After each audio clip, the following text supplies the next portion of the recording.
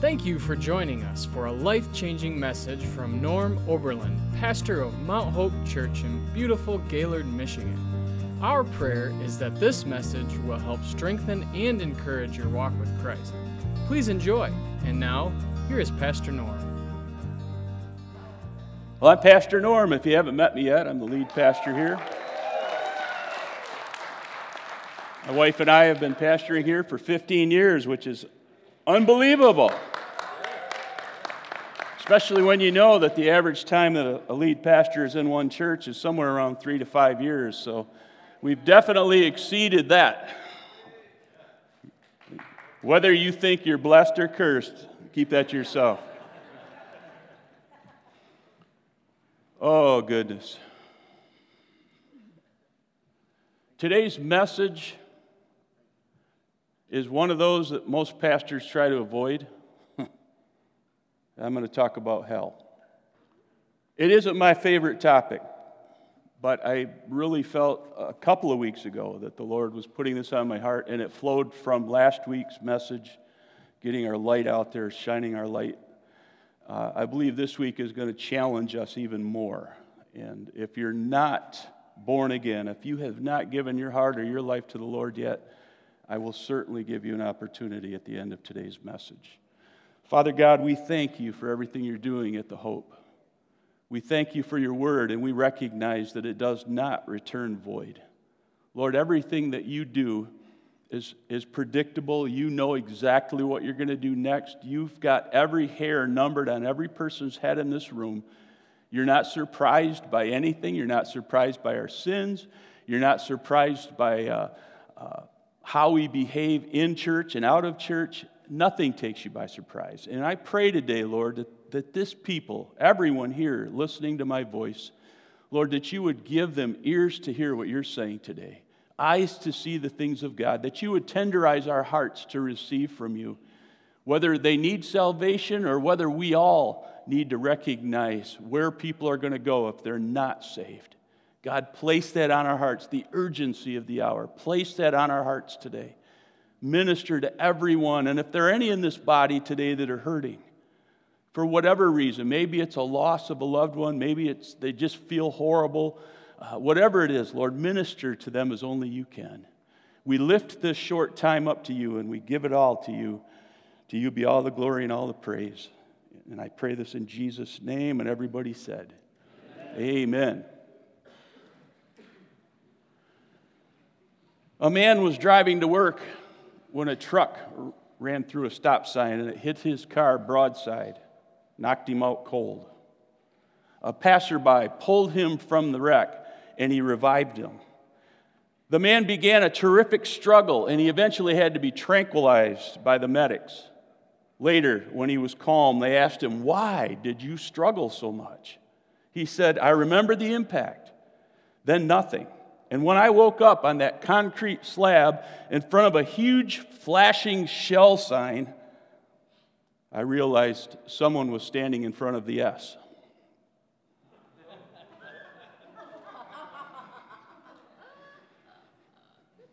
You'll get it.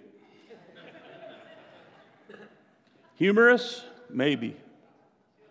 Is hell real? Should people worry about it? Many people are convinced today that hell is not a real place. Hollywood has painted this picture of this strange, demented place where the devil just runs around doing whatever he feels like doing to people. That's not hell, not according to the Scriptures. As a Christian, it's important to have an answer to this question: is hell a real place? And are people going to go there? There's only one place that you and I can go to find the answers to the questions that I'm asking here. Is hell real? Is it forever? Is hell for sinners? Where do we go? How many own one of these? Maybe you have an iPad. Maybe you have your iPhone or whatever, your Android, and you've got the Bible, whatever. But you have a Bible. This is where we go to find life's answers. Amen? There's no other place that's solid, that's truth, that we can trust like we can trust the Bible. Is hell a real place, or is it just a place conjured up by someone's vivid imagination? My goal, as we look at this topic, is to go to the Scriptures today. I'm going to share a lot of them. So if you have something to write down, the Scripture verses with me, it'll help you in the long run. I would suggest you get them out. I want to break this down so that you'll see whether or not hell is a real place. Does God send people there? Or do we send ourselves? And we'll talk about that as we go through this lesson today. First and foremost, and this is so important, God is holy. This is probably the most important thing that you and I can grasp this morning. Would you say that with me? God is holy. Exalt the Lord our God and worship at his holy mountain in Jerusalem, for the Lord our God is holy. God is holy, and that really does mean something. Revelation 4:8 says this: each of the living beings that were in heaven, they had 6 wings. Their wings were covered with eyes inside and out. Now, I'm trying to get a picture of this thing, and it just sounds bizarre to me. But God is an amazing God, and if he wants winged creatures with eyes inside and out, so be it. But what are these beings saying day in and day out, night and day? What are they saying in heaven? They're saying this: holy, holy, holy is the Lord God, the Almighty, the one who always was, who is, and who is still to come. Do you think God is holy? We've got to take that away from our Bibles. We must understand Scripture because God is holy. What that means is there is no sin in God. There's no trace of evil in him. Another definition that defines this even better is to be holy means to be separated. Separated from what? Separated from evil, separated from sin. When in 1 Peter, when Peter said this to the early church, he said, "But now you must be holy in everything you do, just as God who chose you is holy. For the Scriptures say," what? "You must be holy because I am holy." This is a command. It's not a suggestion. The Lord expects you and me to be holy. The Apostle Paul and the Apostle Peter were telling the church that they had to be separated from a lifestyle of sin. I'm going to emphasize that lifestyle throughout this message. All of us sin. We all make mistakes, amen?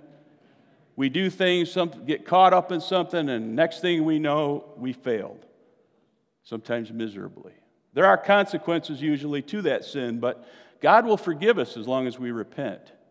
A sinful lifestyle is when you do the same thing over and over and over and over and over.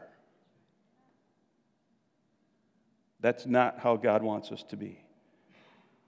Why do we need to be separated from sin? Why do we need to be holy? For this one reason: God cannot be around sin. He can't be. When he gets anywhere near it, what happens? It's like turning on the ovens, and it just consumes it. His purity, his holiness cannot be anywhere near a sinful person. It just can't happen. That's why we all need Jesus. The blood of Jesus. Because the blood of Jesus covers us. God doesn't see us. He doesn't see our sin. He sees Jesus who's in us. We're covered by the righteousness of Christ, right? So here's the problem. If God can't tolerate sin because he's holy, and according to Romans 3:23, everyone has sinned and falls short of God's glorious standard, what hope is there for you and me? Jesus. Jesus. The good news: God always makes a way where there was no other way. He said, "I am the Lord, the God of all the peoples of the world. Is there anything too hard for me?" If it weren't for God, you and I would all be destined to be separated from him forever and ever. But thanks be to God that Jesus sent his son to die on that cross to take our place where we should have been hung on that cross to pay for our sins. Jesus was hung there, and therefore you and I don't have to pay that price. And once and for all, he did this. So he doesn't have to do it over and over every day, keep getting hung back on the cross. What he did 2,000 years ago is sufficient for all of mankind. That's good news. Is anything too hard for God? No. Isaiah 57:15. The high and lofty one who lives in eternity, the Holy One says this, I live in the high and holy place with those whose spirits are contrite and humble. I restore the crushed spirit of the humble, and I revive the courage of those with repentant hearts. What I want you to catch, because this passage has the problem, or has the answer to the sin problem here, is that those who repent will be forgiven. When we throw ourselves at God's mercy, he will forgive us. That's a beautiful thing. Too many people are going through this life never discovering that Jesus died for them, and for good reason, so they could spend forever with him in heaven. And because they never discover this, they could end up spending forever in hell. Those who put their trust in God's one and only Son, Jesus, will be saved, according to John 3:16. We have to humble ourselves, and we have to express our need for God's saving grace. Can I get a good amen? Amen. So why hell? We serve a loving God. Why hell? What was God to do with the sinners? I already explained it, that he can't be in the presence of sinners. He had nowhere to put them. Hell was not created for men. It was created for the fallen angels. That's why God made it. But because he has no other place to put us, we can't be in heaven with him if we're in our sins. And there's only one way out of that, and what is it?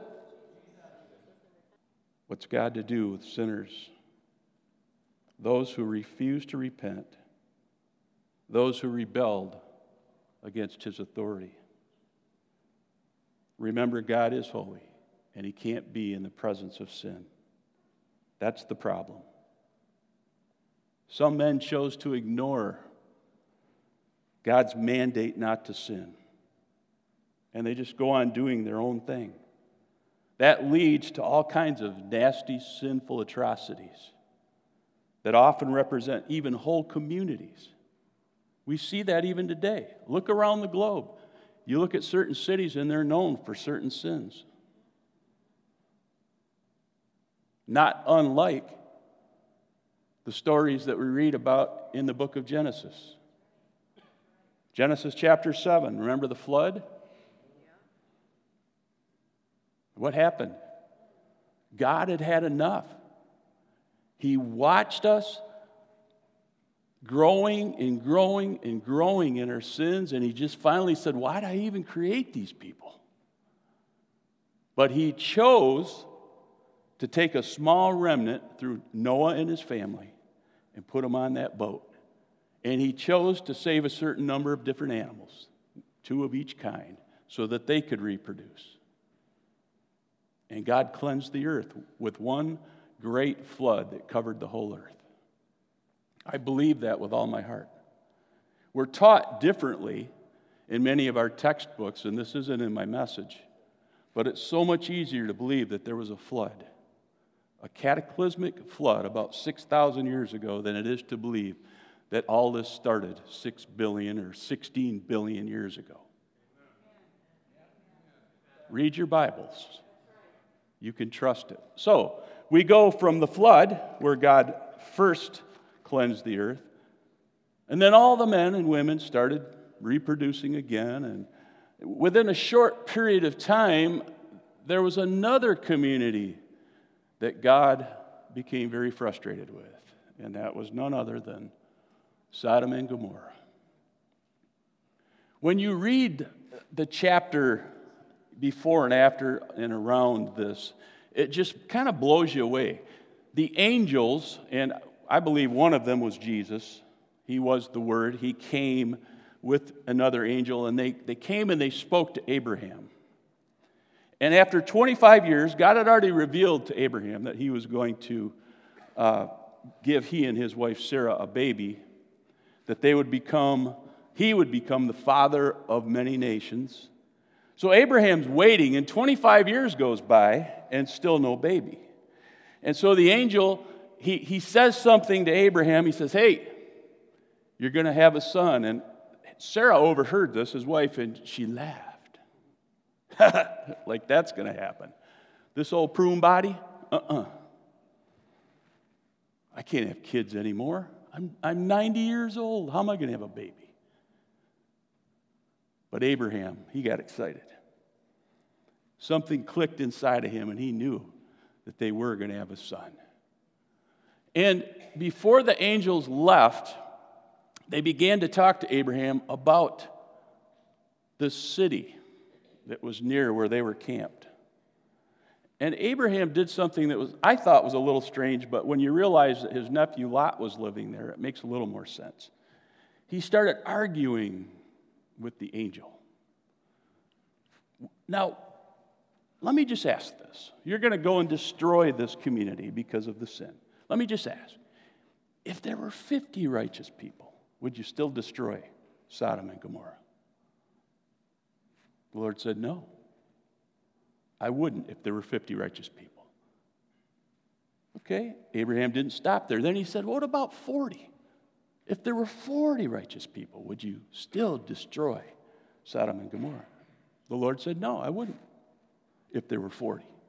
Then he said 30, then he went to 20, and finally he ends with 10. What if there were 10 righteous people? Would you still destroy Sodom and Gomorrah? And the Lord said, no, I wouldn't. And with that, Abraham went back to his tent because he felt satisfied that the Lord wouldn't destroy Sodom and Gomorrah. Surely there had to be 10 people there. So what did the Lord do? This is found in Genesis 18 and 19, by the way. What did he do? He said, let us go and let's look at this community. And let's see what's really going on. And they went right to Lot. And Lot invites him into his house. He says, come on in. No, the angel said this, we're going to hang out in the center of the town. And Lot immediately said, no, don't do that. You need to come in my house. Because he knew what was going on outside. The wickedness that was taking place in that city, in that town. The sexual relationships that people were having with each other. God couldn't tolerate it anymore. You'll read that in Genesis chapter 19. The Lord said to Lot, he said, get your family. Grab your daughters, grab their fiancés, and get out of town. Because by tomorrow morning, this town is going to be destroyed. The angels literally had to blind the people in that town because they were trying to come through their front door. That's how evil they were. They just wanted to have sex with these two men, the newbies in town. How wicked can you get? And the Lord had said, I can't take this anymore. The Lord has no tolerance for wickedness and evil. We may see this taking place all across the globe in different places. But trust me when I say this, they will be judged. They will be judged. You're either going to be rewarded someday for what you've done in the positive, meaning that hopefully you've helped some people get to the Lord, or you've blessed them with a cup of cold water or whatever, or you're going to be punished for how you lived your life. Does God send people to hell? No.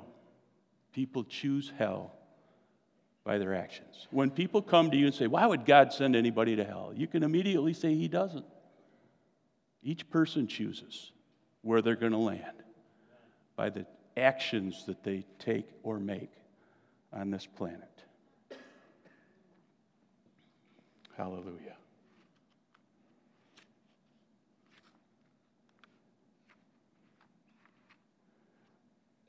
The passage that I just talked about, chapter 19 of Genesis, it shows how little tolerance the Lord has for sinful actions, for the sinful actions of man. The Lord destroyed these two twin cities because of their aberrant sins. Don't think that you can get away from a sinful lifestyle any more than the people of Sodom and Gomorrah. God hates sin, and anyone that practices a sinful lifestyle will eventually be destroyed. You should see by now that God is holy and that He cannot tolerate sin. You should also see that God made a way where there was no other way. And He did this because He is a loving God. When people say, how can a loving God send people to hell? Well, He doesn't, first of all. And He really does love us because He made a way. John 3:16, most of you know this by heart. For God so loved the world that He gave His one and only Son, that whoever believes in Him will what? Not perish, but have everlasting life. That's His promise to us. So God no longer sees your sins as you're clothed in the righteousness of Christ. Romans 6:23, the wages of sin is death, but the free gift of God is eternal life. Through who? Is there any other way? That's the only way. However, if you choose to live your sin in your sins, if you ignore this gift of God that leads to eternal life through Christ, then you are choosing a future that will result in everlasting separation from God. You see, we often stop at John 3:16. But the latter part of this, let's read it. I'm reading from the New Living Testament. God sent His Son into the world not to judge the world, but to save the world through Him. Read this part. There is no judgment against anyone who believes in Him. But anyone who does not believe in Him has what? Already been judged for not believing in God's one and only Son. The latter part of this says, and the judgment is based on this fact. God's light came into the world, but people loved the darkness more than the light. For their what? Actions were evil. So the way you live your life is going to determine where you're going to be forever. What it says to me is the actions are literally a type of fruit. How many know there's good fruit and there's bad fruit? Galatians 5:19 through 22. You go back and you read that. It gives you the list of sins, and then it gives you the fruits of the Spirit. You want to land on the fruits of the Spirit side, not in the sinful side, all right? Because if you've got bad fruit in your life, and that's your lifestyle, I hate to say this, but you need to get saved. I don't hate to say it, I'm saying it because it's important that we all understand this. Amen. All who do evil hate the light and refuse to go near it for fear their sins will be exposed. But those who do what is right come to the light so others can see they're doing what God wants. So again, this is our testimony. When you do what God wants you to do, your light's shining. But when you don't, when you do the other, then of course it's going to take away from what the Lord's trying to do on this planet. Repentance of your sins honors God. Repentance of sin honors God because you're saying, Lord, I am a sinner just as you have said. And knowing that in and of myself, I can't do anything about it, Lord, I throw myself on your mercy. I humbly ask you to forgive me of my sins and cleanse me of all of my unrighteousness. And of course, 1 John 1:9 attests to this. Can you say this with me? If we confess our sins to Him, He is faithful and just to forgive us our sins and cleanse us from all wickedness. That's one of God's promises. And it goes right along with John 3:16. When you confess your sins to the Lord, He will forgive you. But you have to take that step, or you're going to end up dying in your sins.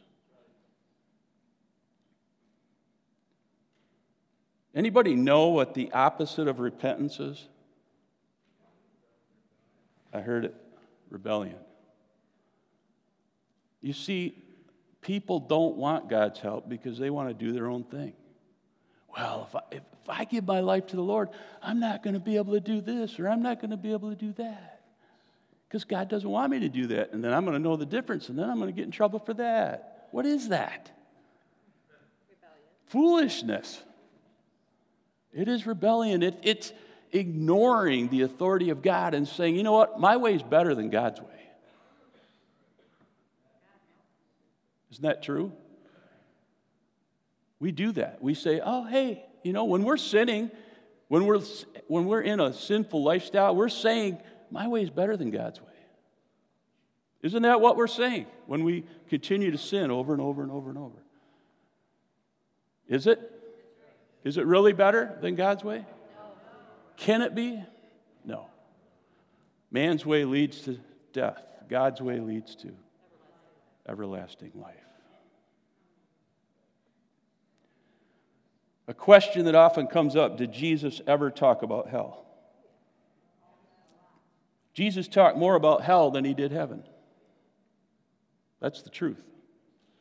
He did so because he loved the people he was ministering to, and he didn't want them to end up there. He knew full well what hell was going to be.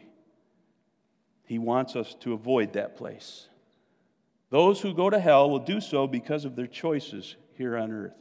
I wanted to share quickly from Matthew chapter 25. Again, Jesus was talking about the end times in this chapter, and here he actually talks about him coming back and how he's going to put the sheep on his right and the goats on his left. So let's just read through this real quick, and I don't have it up behind me. You'll just have to listen. But when the Son of Man comes in his glory and all the angels with him, he will sit upon his glorious throne. All the nations will be gathered in his presence, and he will separate the people as a shepherd separates the sheep from the goats. He will place the sheep at his right hand and the goats at his left hand. Then the king will say to those on his right, "Come, you who are blessed by my Father, inherit the kingdom prepared for you from the creation of the world." What is that? They're going to be rewarded, right? For I was hungry and you fed me. I was thirsty and you gave me a drink. Here's the fruit. I was a stranger and you invited me into your home. I was naked and you gave me clothing. I was sick and you cared for me. I was in prison and you visited me. Then the righteous ones will reply, "Lord, when did we ever see you hungry and feed you, or thirsty and you give us something to drink, or a stranger and show you hospitality, or naked and giving you clothing? When did we ever see a sick person or visit you in prison?" And the king will say, "I tell you the truth, whenever you did it to one of the least of these, my brothers and sisters, you were doing it to me." Verse 41, then the king will turn to those on the left and say, "Away with you, you cursed ones, into the eternal fire prepared for the devil and his demons." What is that? Is that reward or is it punishment? The goats are going to end up in hell. Who are the goats? The people that don't repent of their sins. The people that have not believed in God's one and only Son. Jesus went on, "For I was hungry and you didn't feed me. I was thirsty and you didn't give me a drink. I was a stranger and you didn't invite me into your home. I was naked and you didn't give me clothing. I was sick and in prison and you didn't visit me." Then they will reply, "Lord, when did we ever see you hungry or thirsty or a stranger or naked or sick in prison and not help you?" And he will answer, "I tell you the truth, when you refuse to help the least of these, my brothers and sisters, you are refusing to help me." In the last verse I wanted to share here. And they will go away into, what is that? Eternal punishment. But the righteous will go into, who said this? Jesus. Who said it? So when people say Jesus never talked about hell, what are you going to be able to say? Yes, he did, and he talked about it more than he did about heaven. There's so many other passages that I could share with you. And it all boils down to this. God is right. God is righteous. You do it his way, you'll be rewarded. You do it your way, man's way, you will be punished. Hell is eternal. Mark 9:43 and following. If your hand causes you to sin, cut it off. Who's saying this? Jesus. It's better to enter eternal life with only one hand than go into the unquenchable fires of hell. So do you think hell is going to be a fun place to live? Forever and ever and ever and ever? What does it say? And by the way, the red is my emphasis. Unquenchable. If you look at the rich man, when Lazarus died and he went into heaven, he yelled out, "Lazarus, can you just bring me just a little water just so I can dip my tongue with it?" And God said, "Nah, there's a gap between us. You can't cross over once you're in hell. You're there forever." They couldn't minister to him. They had time. Jesus said, "You had enough time when you were on this planet. And you chose not to help. You chose not to do it God's way. And this is where you're going to be forever." And then the man said, "Well, can you go tell my brothers so they don't have to come to this wicked place?" And Jesus said, "They've got my word. The word of the prophets, they've got my word. If they really want to change, they will." Where does that leave us? Unquenchable. Jesus, is he really saying to cut your hand off? No, but he's trying to make a point. If you're doing something stupid with your eye or with your hand, stop it. Put it under the blood and get it right with God. Because if you don't and you end up dying and going to the judgment seat,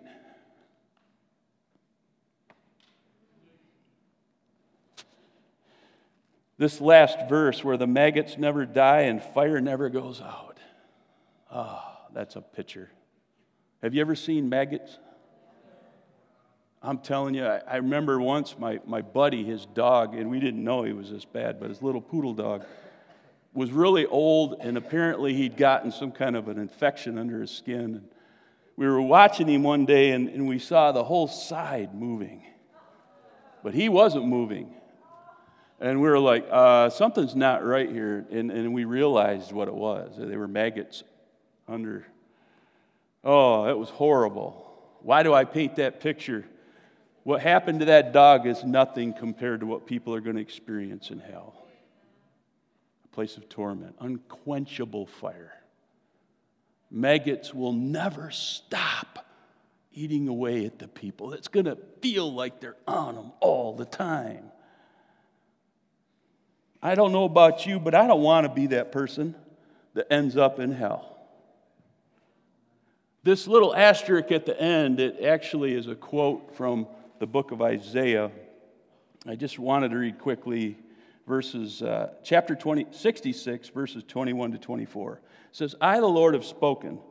As surely as my new heavens and earth will remain, so will you always be my people with a name that will never disappear, says the Lord. All humanity will come to worship me from week to week and from month to month. And as they go out, listen to this part, they will see the dead bodies of those who have rebelled against me. For the worms that devour them will never die, and the fire that burns them will never go out." Is hell eternal? Yes. You're not going to serve your time and get out. That's a myth. If you land in hell, that's where you're going to be forever. So what does that mean for us?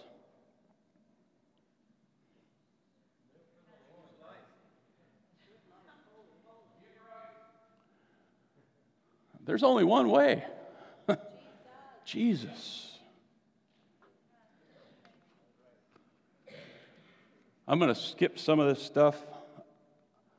You can write down 2 Peter 2, 4-10.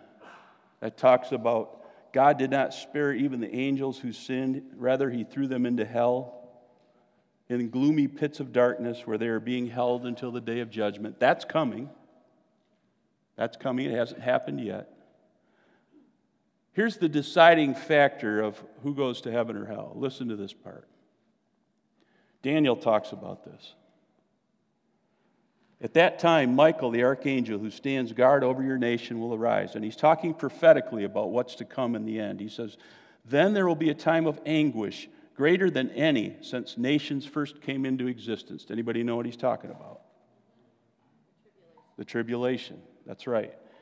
But at that time, listen to this part. Every one of your people whose name is written in the book will be rescued. What book? The book of life. Revelation 20, 13-15. The sea gave up its dead, and death and the grave. Hades gave up their dead, and all were judged according to their deeds. Then death and the grave were thrown into the lake of fire. This lake of fire is the second death. When we die, that's the first death. When you're thrown into hell, if you're not saved, that's the second death, and it's how long? Forever. Verse 15 says, anyone whose name was not found recorded in the book of life was thrown into the lake of fire. So you got a choice. Get your name in the book of life or not. Live God's way. Name's in the book of life. You'll live forever with him in heaven. Hallelujah. It's going to be an awesome place. I'm not taking the time to go there today. On the other hand, live for yourself. You end up going to hell forever because your name is not going to be in the book of life. We've already talked about this a little bit, but how long is hell? I'm just giving you these so you can write them down. 2 Thessalonians 1, 7-10. Hallelujah. Verse 9, they will be punished with eternal destruction, forever separated from the Lord and from his glorious power. I underline those. How long?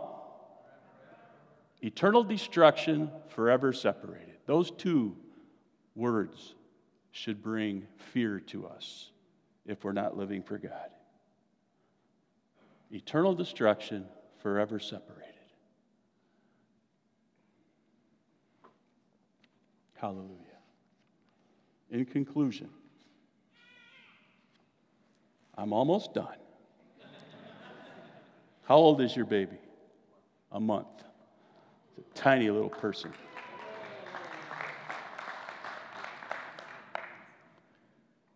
Why is it important that the church understands there is a real hell and that those that continue in their sins will find themselves there forever?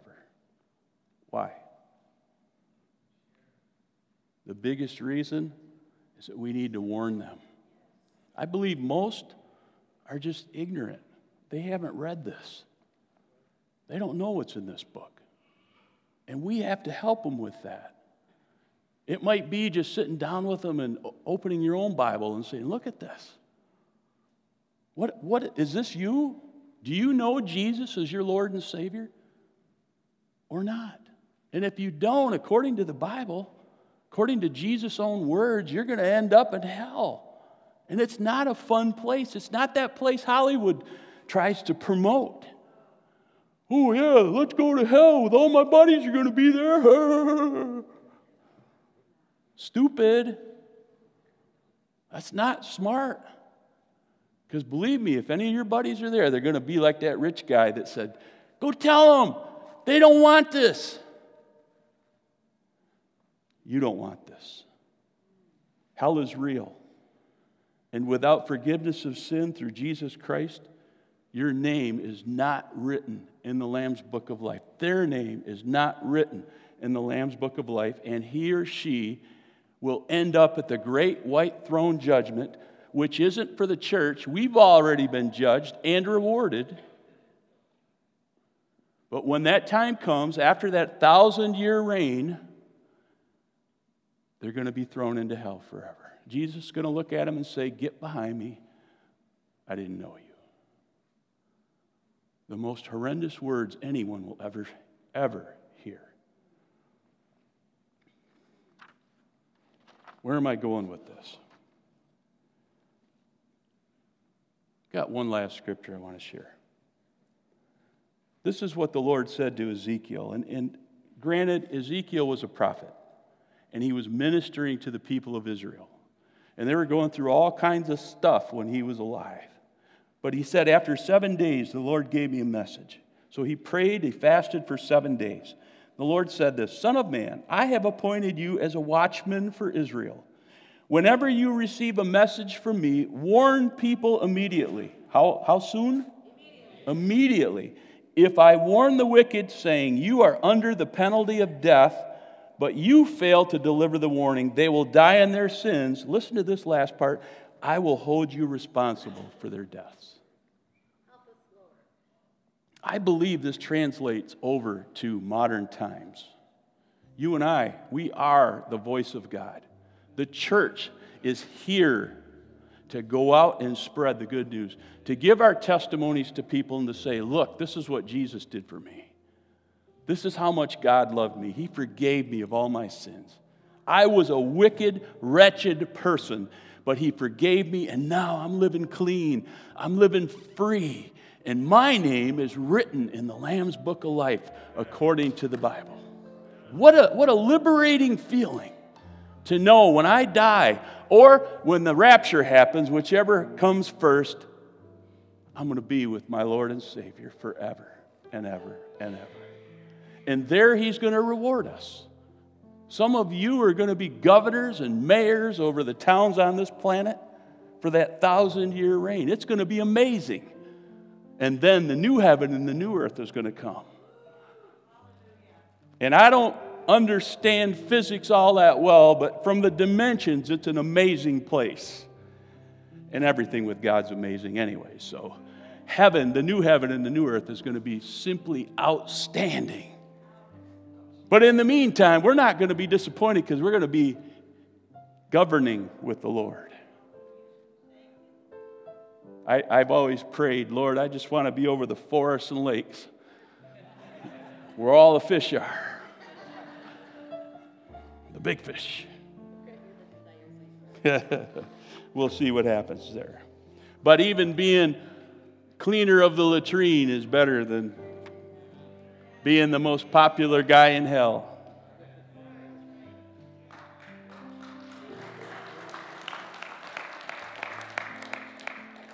The blood of the sinners is on our hands, and if we refuse to tell people about their sin, if we refuse to talk about God's plan to rescue them from their sin, if we refuse to tell them about the blood of Jesus Christ that has saved us, the Lamb of God who came to take away the what? Sin of the world. If we refuse to tell people about the gift of salvation, they are going to die and their blood will be on our hands. I want to close with a little illustration. How many have watched Seinfeld? Most of you. You know what I'm talking about? Jerry and Kramer and Elaine. I want to talk about Elaine's boyfriend. Many of us live like Elaine's boyfriend. How did he live? Elaine asked him, "Do you believe in God?" "Yes," her boyfriend replied. Elaine asked again, "Is it a problem that I'm not religious?" "Not for me," her boyfriend answered. "How is that?" she quipped. Her boyfriend said, "I'm not the one going to hell."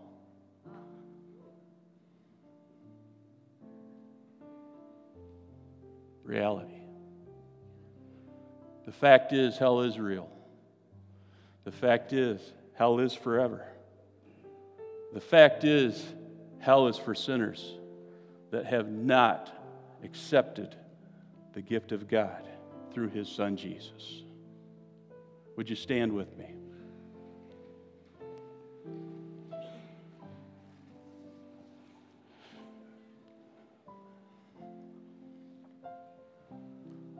I said this in the beginning. This isn't one of my favorite messages, but I'll tell you what, it's probably one of the most important. And I know without a shadow of a doubt there are people that are not right with God in this room today.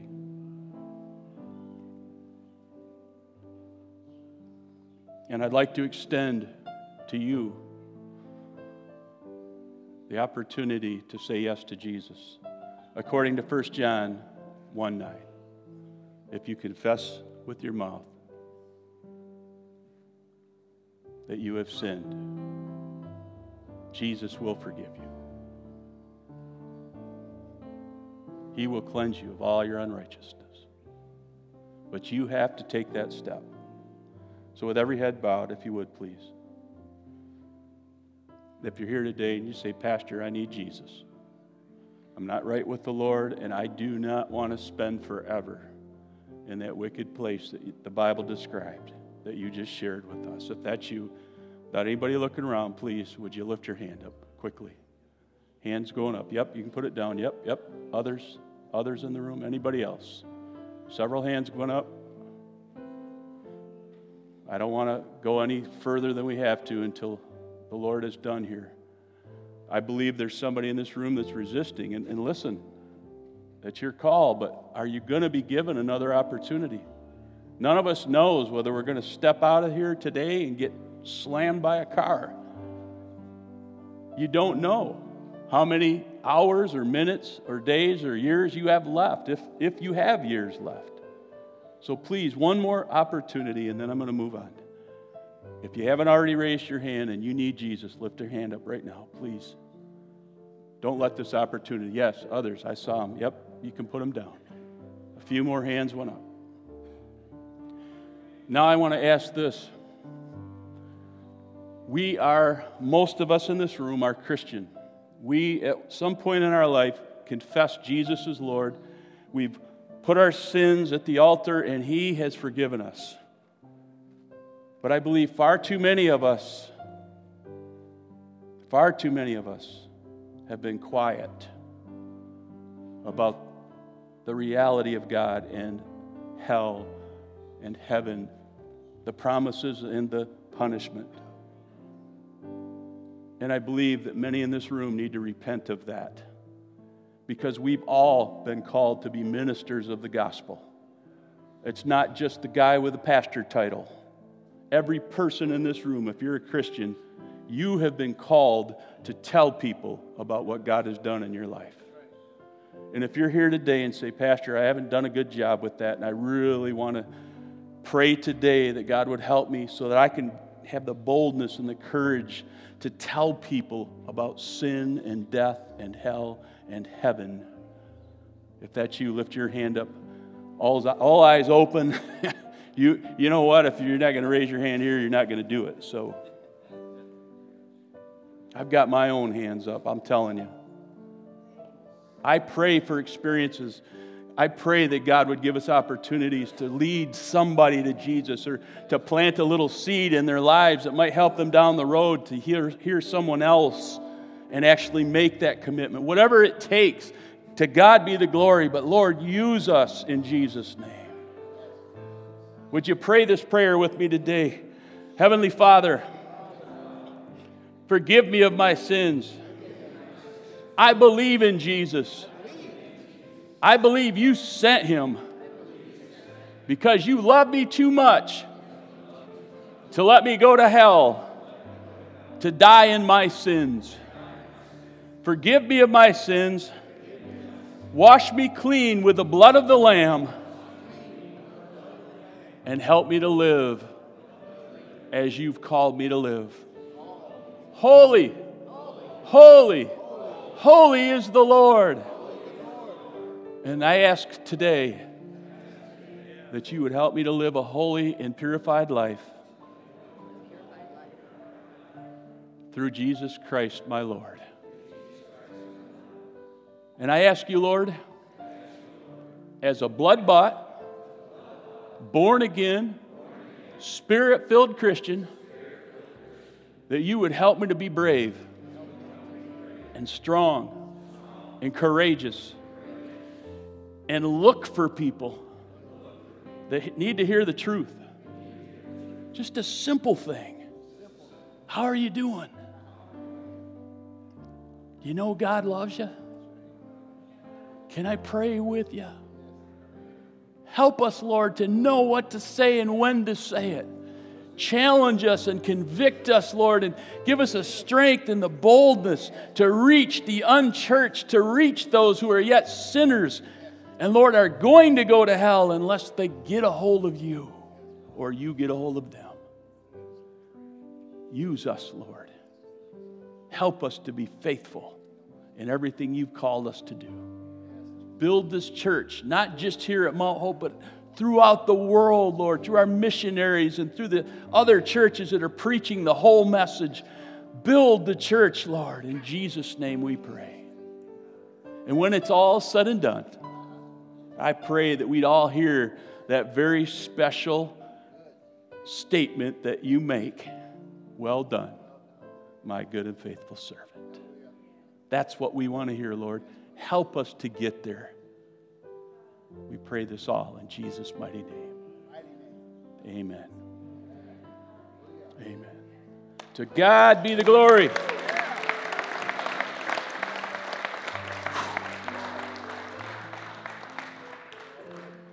Might not have been warm and fuzzy, but lives are going to be changed as a result. If you raised your hand today and you're interested, we have a little booklet that our ushers in the back will have hold of. It's called The Start of Something Wonderful, The New Life, and it will help guide you into what's next, 26 steps that you can take to strengthen your walk with the Lord. And you're going to want to get that if you don't already have it, so avail yourself of that. Father, thank you again for everything you're doing in this church. Again, we thank you so much that our names are written in the Lamb's Book of Life. And when we are called home, we're going to hear that profession, well done. Lord, keep us safe on our coming and our going. Bless our time of refreshments afterwards and our fellowship. Bless our common ground groups this afternoon. We love you and we give you this church and its success in Jesus' name. Everybody said, God bless you. Make sure and get to know somebody today you haven't met yet. We pray you enjoyed this message from Pastor Norm Oberlin. If you would like to partner with Mount Hope Church, you can make your tax-deductible donation online at GaylordChurch.com. From there, just click on Give Online Now. Thanks for listening. We can't wait to be with you again next week.